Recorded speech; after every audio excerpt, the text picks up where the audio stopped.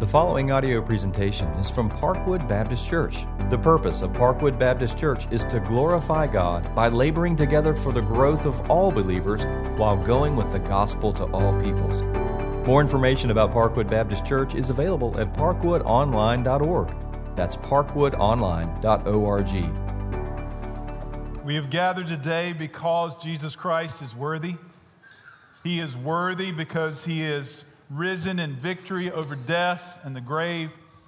And what I want to invite you to do for the next few minutes is to join me in considering the reality and the necessity of His victory over death and the power of His resurrection. We're going to be looking in 1 Corinthians chapter 15. If you have a copy of the Bible, I invite you to turn there with me. If you do not bring one, there's one under a chair directly under you or in front of you. And we're on page 961 in the chair Bible. So if you would turn there as we prepare to read and to look together at the Word of God. Now, I have two intentions in this message. First is, for those of you that are believers, is to help further prepare you. How do you discuss the things of faith, particularly with a person who is skeptical? Secondly, my desire is to speak to those of you who would be skeptical about the things of Christianity, the claims that it makes, and particularly the claim as it relates to the resurrection. The Bible answers these difficulties in 1 Corinthians 15, 12 to 20. So Joseph, you come and read the word. Would you stand, please? 1 Corinthians 15, 12 through 20. Now, if Christ is proclaimed as raised from the dead, how can some of you say that there is no resurrection of the dead? But if there is no resurrection of the dead, then not even Christ has been raised. And if Christ has not been raised, then our preaching is in vain, and your faith is in vain. We are even found to be misrepresenting God, because we have testified about God that He raised Christ, who He did not raise, if it is true that the dead are not raised. For if the dead are not raised, not even Christ has been raised. And if Christ has not been raised, then your faith is futile, and you are still in your sins. Then those also who have fallen asleep in Christ have perished. If in Christ we have hope in this life only, we are of all people most to be pitied. But, in fact, Christ has been raised from the dead, the first fruits of those who have fallen asleep. Father, we proclaim this truth to be astounding, that you have been raised from the dead, and we confess that we stake our entire lives on this truth. So, Father, I pray that you would bring with clarity the word today. We confess that if you do not provide the fruit, there will be none. If you do not open eyes and open hearts, they will stay shut and closed.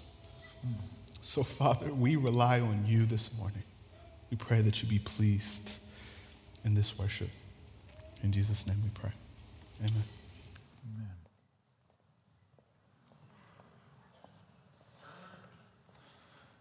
Tim Keller recently said, if Jesus rose from the dead, then you have to accept all that He said. If Jesus didn't rise from the dead, then why worry about anything that He said at all? The issue on which everything hangs is not whether or not you like the teachings of Jesus. The issue results around whether or not He is risen from the dead.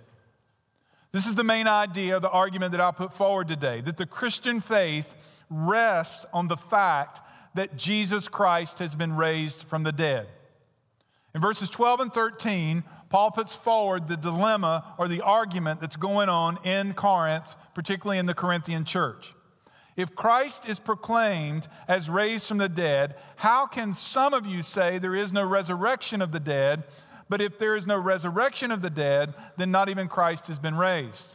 And what they're discussing is the future bodily resurrection of believers. So Corinth was doing what is very common today. You take and you mix a little bit of what the Bible says and a little bit or a whole lot of what the culture says, and you mix them together and you come up with, I feel like this is the truth. And here's what their conclusion was. There's no future resurrection from the dead. That's illogical. It's not possible. It's not philosophically plausible. Paul says, all right, if that's true, then Jesus has not risen from the dead.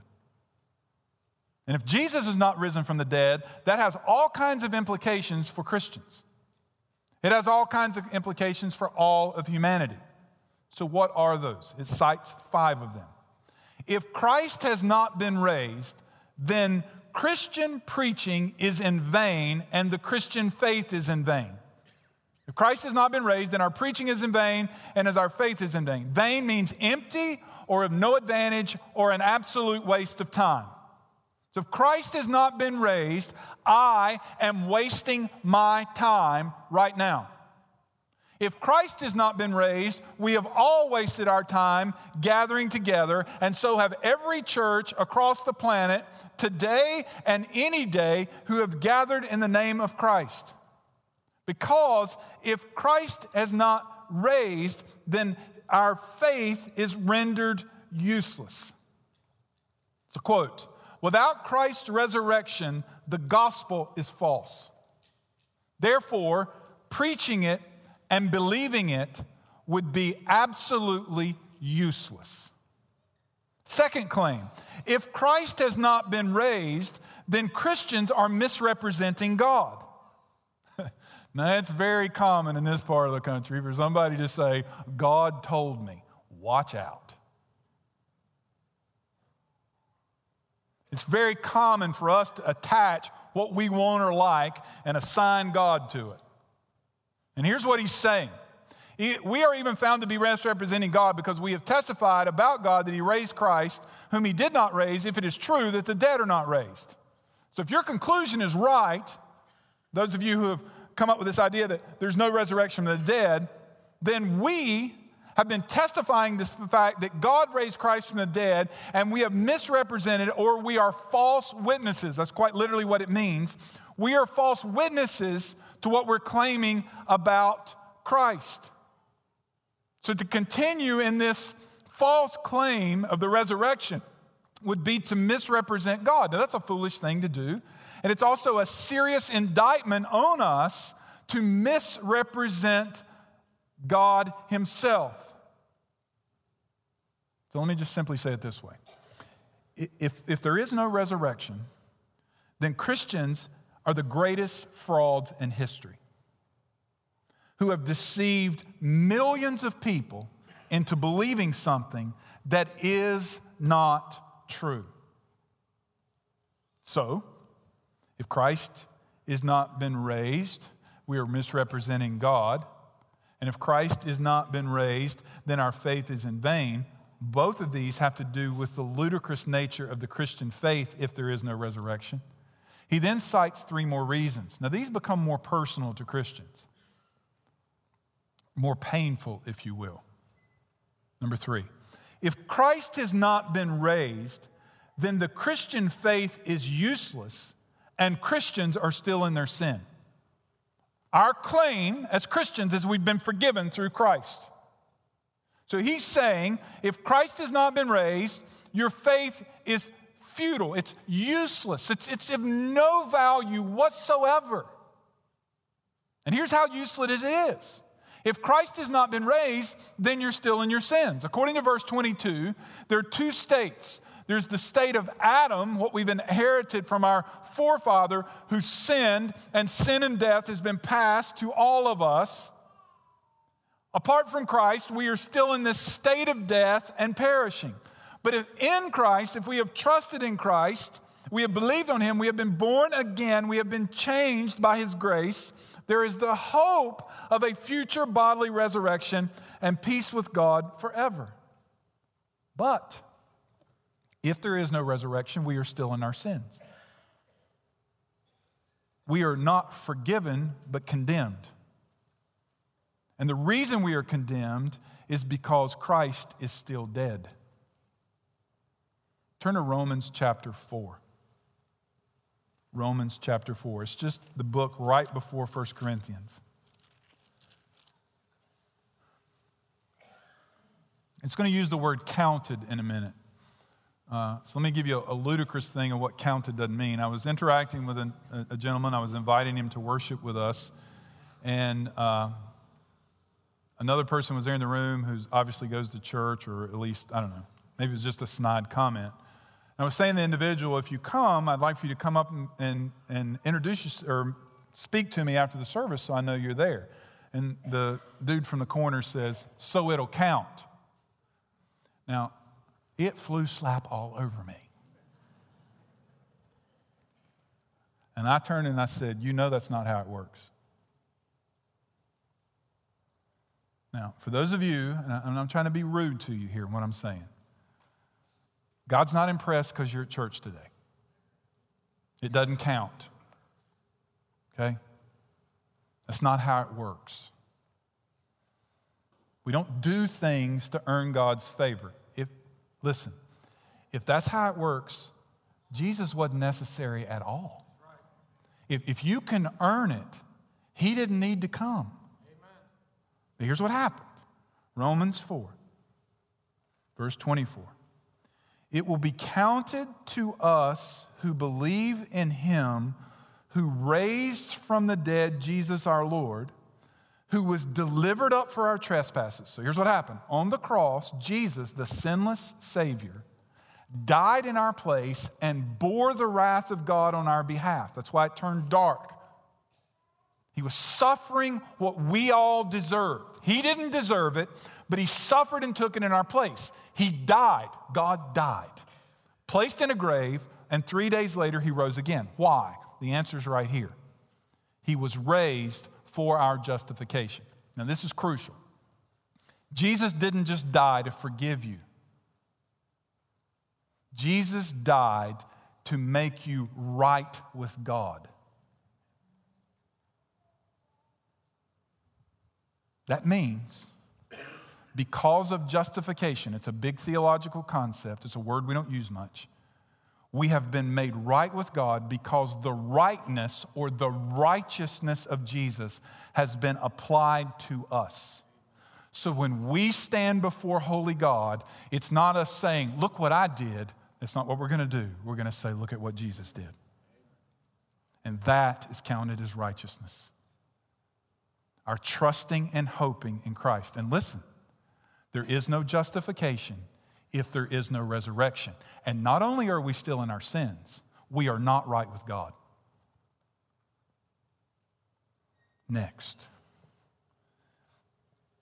If Christ has not been raised, then Christians who have died have perished. You say, well, that's redundant. No, it's not. Those who have fallen asleep in Christ, those who have died in Christ, those who fall asleep trusting in Christ for something more, have perished. That means they're going to face the final judgment. There's future destruction before them. There's no hope for them because the hope is in the resurrection of Christ. Let me illustrate it this way. My freshman year at Wake Forest University, I went into my Western civilization class. Just think typical professor, whatever you have in your mind, round glasses, disheveled hair, bow tie, the whole deal. He comes in with his books, drops them on the table. He leans into the table and looks at us and says these words, first thing out of his mouth. You're born, you die, the worms eat you, end of story. There will be no discussion of religion in this class. I'm thinking, this is Western civilization. How do you not discuss religion in Western civilization? What it meant was he was free to discuss religion all he wanted to. We were not. This is a sidebar. All he said was we couldn't talk about it in class, so I went to his office. And I went and I respectfully said this. I said, can I ask you a question? You said no discussion of religion in class, but I want to ask you a question. What are you so angry about? He said, nobody's ever asked me that before. He said, I'll just be straight with you. You asked me. I was a photographer in Vietnam, and what I saw, what human beings do to each other, there's no God. I said, basically, so you're basing your faith on what man does. I agree with him. If all I'm going to base my faith on is man, this is a hopeless world. And worms are going to eat us. Fifth and final argument. Now, this one gets serious here. Not that the rest of them are not. This one gets very serious. If Christ has not been raised, Christians are of all people to be pitied. If in Christ we have hope in this life only, we are of all people most to be pitied. Now you've got to put yourself in first century Christianity to understand what this man means when he writes this. Because you freely gathered here today. Nobody stopped you. None of you are in threat tomorrow morning when you go to work, if you work on Monday, or say Tuesday. When you go back to work, you're not going to be in threat of being fired because you went to church today. But in the first century, to identify with Christ meant to lose your job, your family, and possibly even your life. Now here's what he's saying. If you're basing your life, your livelihood, and maybe even death on Christ, and there is no resurrection, I feel sorry for you. The world needs to pity you. So I don't know if you've seen the news this morning. So in Sri Lanka this morning, as Christians gathered in churches, they're the minority religion in Sri Lanka. As they gathered, 7 to 8 bombs went off in churches and hotels where Christians had gathered, and hundreds of them have been killed. If there is no resurrection, those people are to be pitied. And here's what I say to you. They start bombing churches in America, you'll find out who believes. They'll empty out in a hurry. And only those who are basing their life and their hope on Christ will remain. Look in verse 32 with me. If there is no resurrection, here's what Paul says. What do I gain if, humanly speaking, I fought with beasts at Ephesus if the dead are not raised? So here's what the man said. He said, look, this is what a modern American would say. Well, I admire his faith. He's such an admirable man who would go into the arena with a beast to be slaughtered. He's such an admirable faith. Paul says, if I'm going to step into an arena with a lion that's going to eat me and there is no resurrection, I'm a fool. And here's what I ought to do. I ought to eat, drink, and be merry because tomorrow I'm going to die. Read the rest of the verse. It's exactly what he says. Then my favorite word in the Bible, verse 20. But. But in fact, Christ has been raised from the dead, the first fruits of those who have fallen asleep. He does not say, modern American, but I feel like Christ has been raised. I think Christ has been raised. He says, in fact, Christ has been raised. Now, he's already stated the facts earlier. Look back in verse 3. For I delivered to you as first importance that I also received, that Christ died for our sins. This is crucial, in accordance with the Scripture. Here's what he's saying. The argument of the entire Bible, from beginning to end, is that there is a coming Messiah who's going to redeem his people from their sins. That he's going to die in accordance with the Scripture. That he was buried and he was raised on the third day. And here it is again, in accordance with the Scripture. It's the storyline of the Scripture.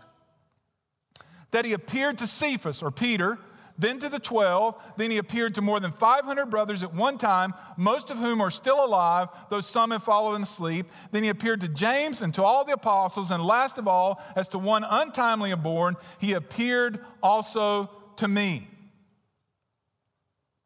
Now, if you have never truly considered the claims of Christ, if you've never truly pursued it, if you've just argued with somebody like me or a well-meaning Christian, and you've never truly pursued it, let me challenge you to pursue on your own. And here's where you need to read your Bible. You need to read your Bible from the Gospels, Matthew, Mark, Luke, and John. Don't start in Genesis, you'll get lost. You start Matthew, Mark, Luke, and John. In fact, I would start with the Gospel of John, because here's what John says at the end. These are written that you may believe that Jesus is the Christ, the Messiah, the Son of God. It's an explanation, a defense of who Jesus is. You'll find statements like Pastor Chad read earlier. He is not here, for he is risen, as he said. He said he would, and he did. At the beginning of Romans, you turn there if you want to, Romans chapter 1. At the beginning of Romans, Paul says, Paul, a servant of Jesus Christ, called to be an apostle. So the way letters are written in the New Testament, you signed it at the beginning instead of the end.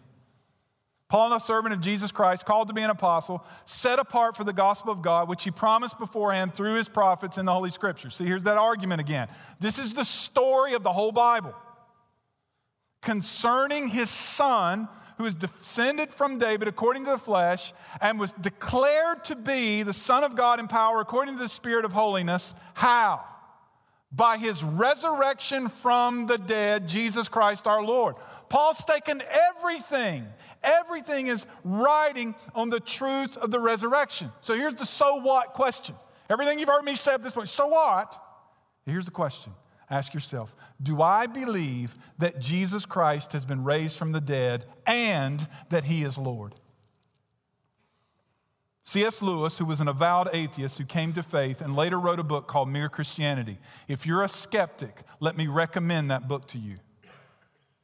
Lewis wrote, I'm trying here to prevent anyone saying the really foolish thing that people often say about him.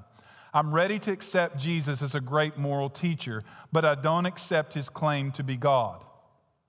That is one thing we must not say. A man who was merely a man and said the sort of things Jesus said would not be a great moral teacher. He would either be a lunatic on the level with a man who says he's a poached egg, or else he would be the devil of hell. You must make your choice. Either this man was and is the Son of God, or else a madman or something worse.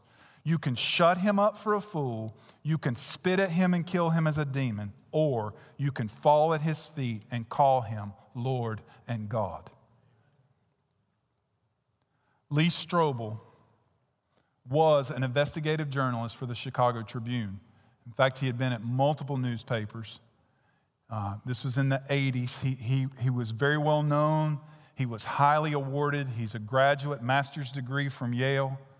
Intelligent man, tremendous journalist, and he was an avowed atheist. Then his wife became a Christian. He wasn't very happy about it. So here's what he decided to do. He decided to take his investigative journalist mentality and skills and disprove to his wife that Christianity was true. He spent 1.5 years, interviewed people all over the place, read, and things began to happen. Well, here was the clincher conversation. He was meeting with Christian philosopher J.P. Moreland. And here's the argument that Dr. Moreland put before Lee Strobel. He said, Lee, here's what I want you to think about. When they came and arrested Jesus, these men who had spent the last 3 years of their life with him, who had left their fishing jobs, their tax collecting jobs, had left it all to follow Jesus. When he got arrested and killed, they scattered. They ran like roaches into the dark. But then, Lee, something happened. Slowly, these men started coming back. And again, they abandoned their life and livelihood, and not just them, but hundreds of others abandoned their lives and livelihood in order to do one thing: to tell first century Israel and the Mediterranean that Jesus Christ had risen from the grave. Now, Lee, why would these people sacrifice their jobs, their families? Why would they face hardship and beaten? Out of the disciples, 10 of the 11 remaining were executed for their preaching, and one was banished to an island. Why would these people subject themselves to even being executed for something they knew was false? He said, good intentions, no. They were convinced beyond a shadow of a doubt that Jesus was alive from the dead. They saw him. They touched him. They ate with him. They knew that they were not hallucinating. This insight stunned me, Strobel wrote. The disciples didn't merely believe in the resurrection. They knew whether it was fact or fiction. Had they known it was a lie, they would have never been willing to sacrifice their lives for it. Nobody willingly dies for something they know is false. They proclaimed the resurrection to their death for one reason. They knew it was true. But in fact, Jesus is risen from the dead. Strobel went home and he opened his Bible. I want you to turn there with me to John chapter 1.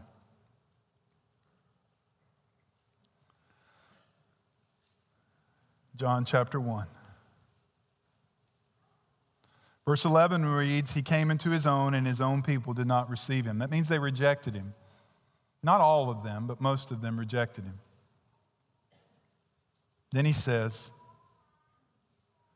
but to all who did receive him, who believed in his name, he gave the right to become the children of God, who were born not of blood, nor of the will of the flesh, nor of the will of man, but of God.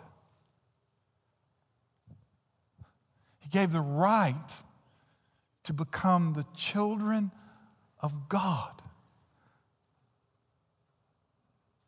At this moment, Strobel cried out to Jesus to forgive him of his sin and to save him. And he's devoted the rest of his life to preaching and defending the Christian faith.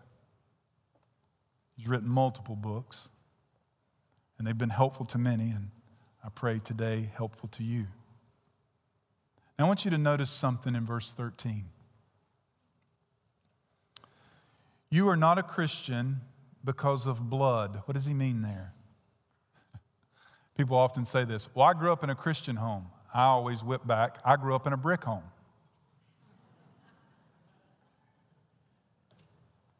Your parents' faith has no direct bearing on yours. It's highly influential, one way or the other. But a person's faith is their own. You must believe. You don't inherit Christianity. Then he says, nor the will of the flesh. That means there's nothing you can do to earn favor with God. As I said earlier, coming to church, that's not earning favor. There was on the news last night and this morning that they opened up the stairs, reopened some stairs in Rome, and they were cleaning the blood off of them this morning as Christians climbed these steps in penance, somehow thinking they're earning something with God because they tortured themselves to show how miserable they are. That didn't earn them anything. You're not saved by the will of the flesh.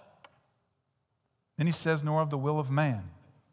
You don't stomp your foot and tell God to make you a Christian. It is the work of God. It is of God, he says. So how does God do this work? Now turn, if you want to 1 Peter. If you don't know where that's at, just listen to me.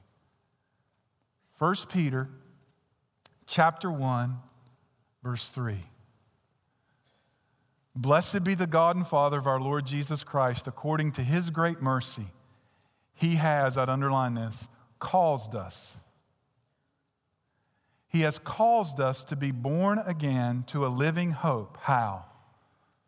Through the resurrection of Jesus Christ from the dead. So what's he saying? What's he saying? And I pray this is happening to you, because it happened to me. I wandered into a church. It wasn't the preacher was articulate. I don't remember what he said. In fact, it was a film strip. Okay? If you don't know what a film strip is, I'll tell you later. All I know is this, that the same power that rose Jesus from the dead, whap! And my eyes flew open, and my ears were open, and I believed. Amen. I believed that Jesus died on the cross for me. That he rose again to prove that he is the Son of God. It is God who opened my eyes, and it is my prayer. If he's opening your eyes, that you will repent of your sin and cry out to him right now for salvation, so that you can join every believer. Not to be pitied, but you can join every believer in this truth. Thanks be to God who gives us the victory through Jesus Christ our Lord. Let's pray. Lord, thank you for the hope of the gospel, the truths of the gospel. Thank you for the encouragement. Now, Lord, I plead for the man or woman, young person here, some who have rejected Christianity because it's a hamper on their life. It hinders them from doing what they want to do. Lord, they got to stare down the resurrection. They got to deal with the resurrection. Lord, I pray for the skeptic who has pushed it back and refused it. Lord, if you're dealing with them, I pray that they'd be like Strobel. They'd at least pursue reading the Bible and find out more. You open their eyes that they would believe. Oh God, we thank you for the hope of salvation that is in Christ the Lord. Thank you for the hope of the resurrection that affects not only our life right now, today, but for eternity. Thank you that you are our Lord and our God, that you are our Savior. We bow before you as Lord, and we worship you in spirit and in truth. We pray this in Christ's name. Thanks for listening to this audio presentation from Parkwood Baptist Church, located in Gastonia, North Carolina. Please feel free to share this message with others. For more information about Parkwood Baptist Church, visit parkwoodonline.org. That's parkwoodonline.org.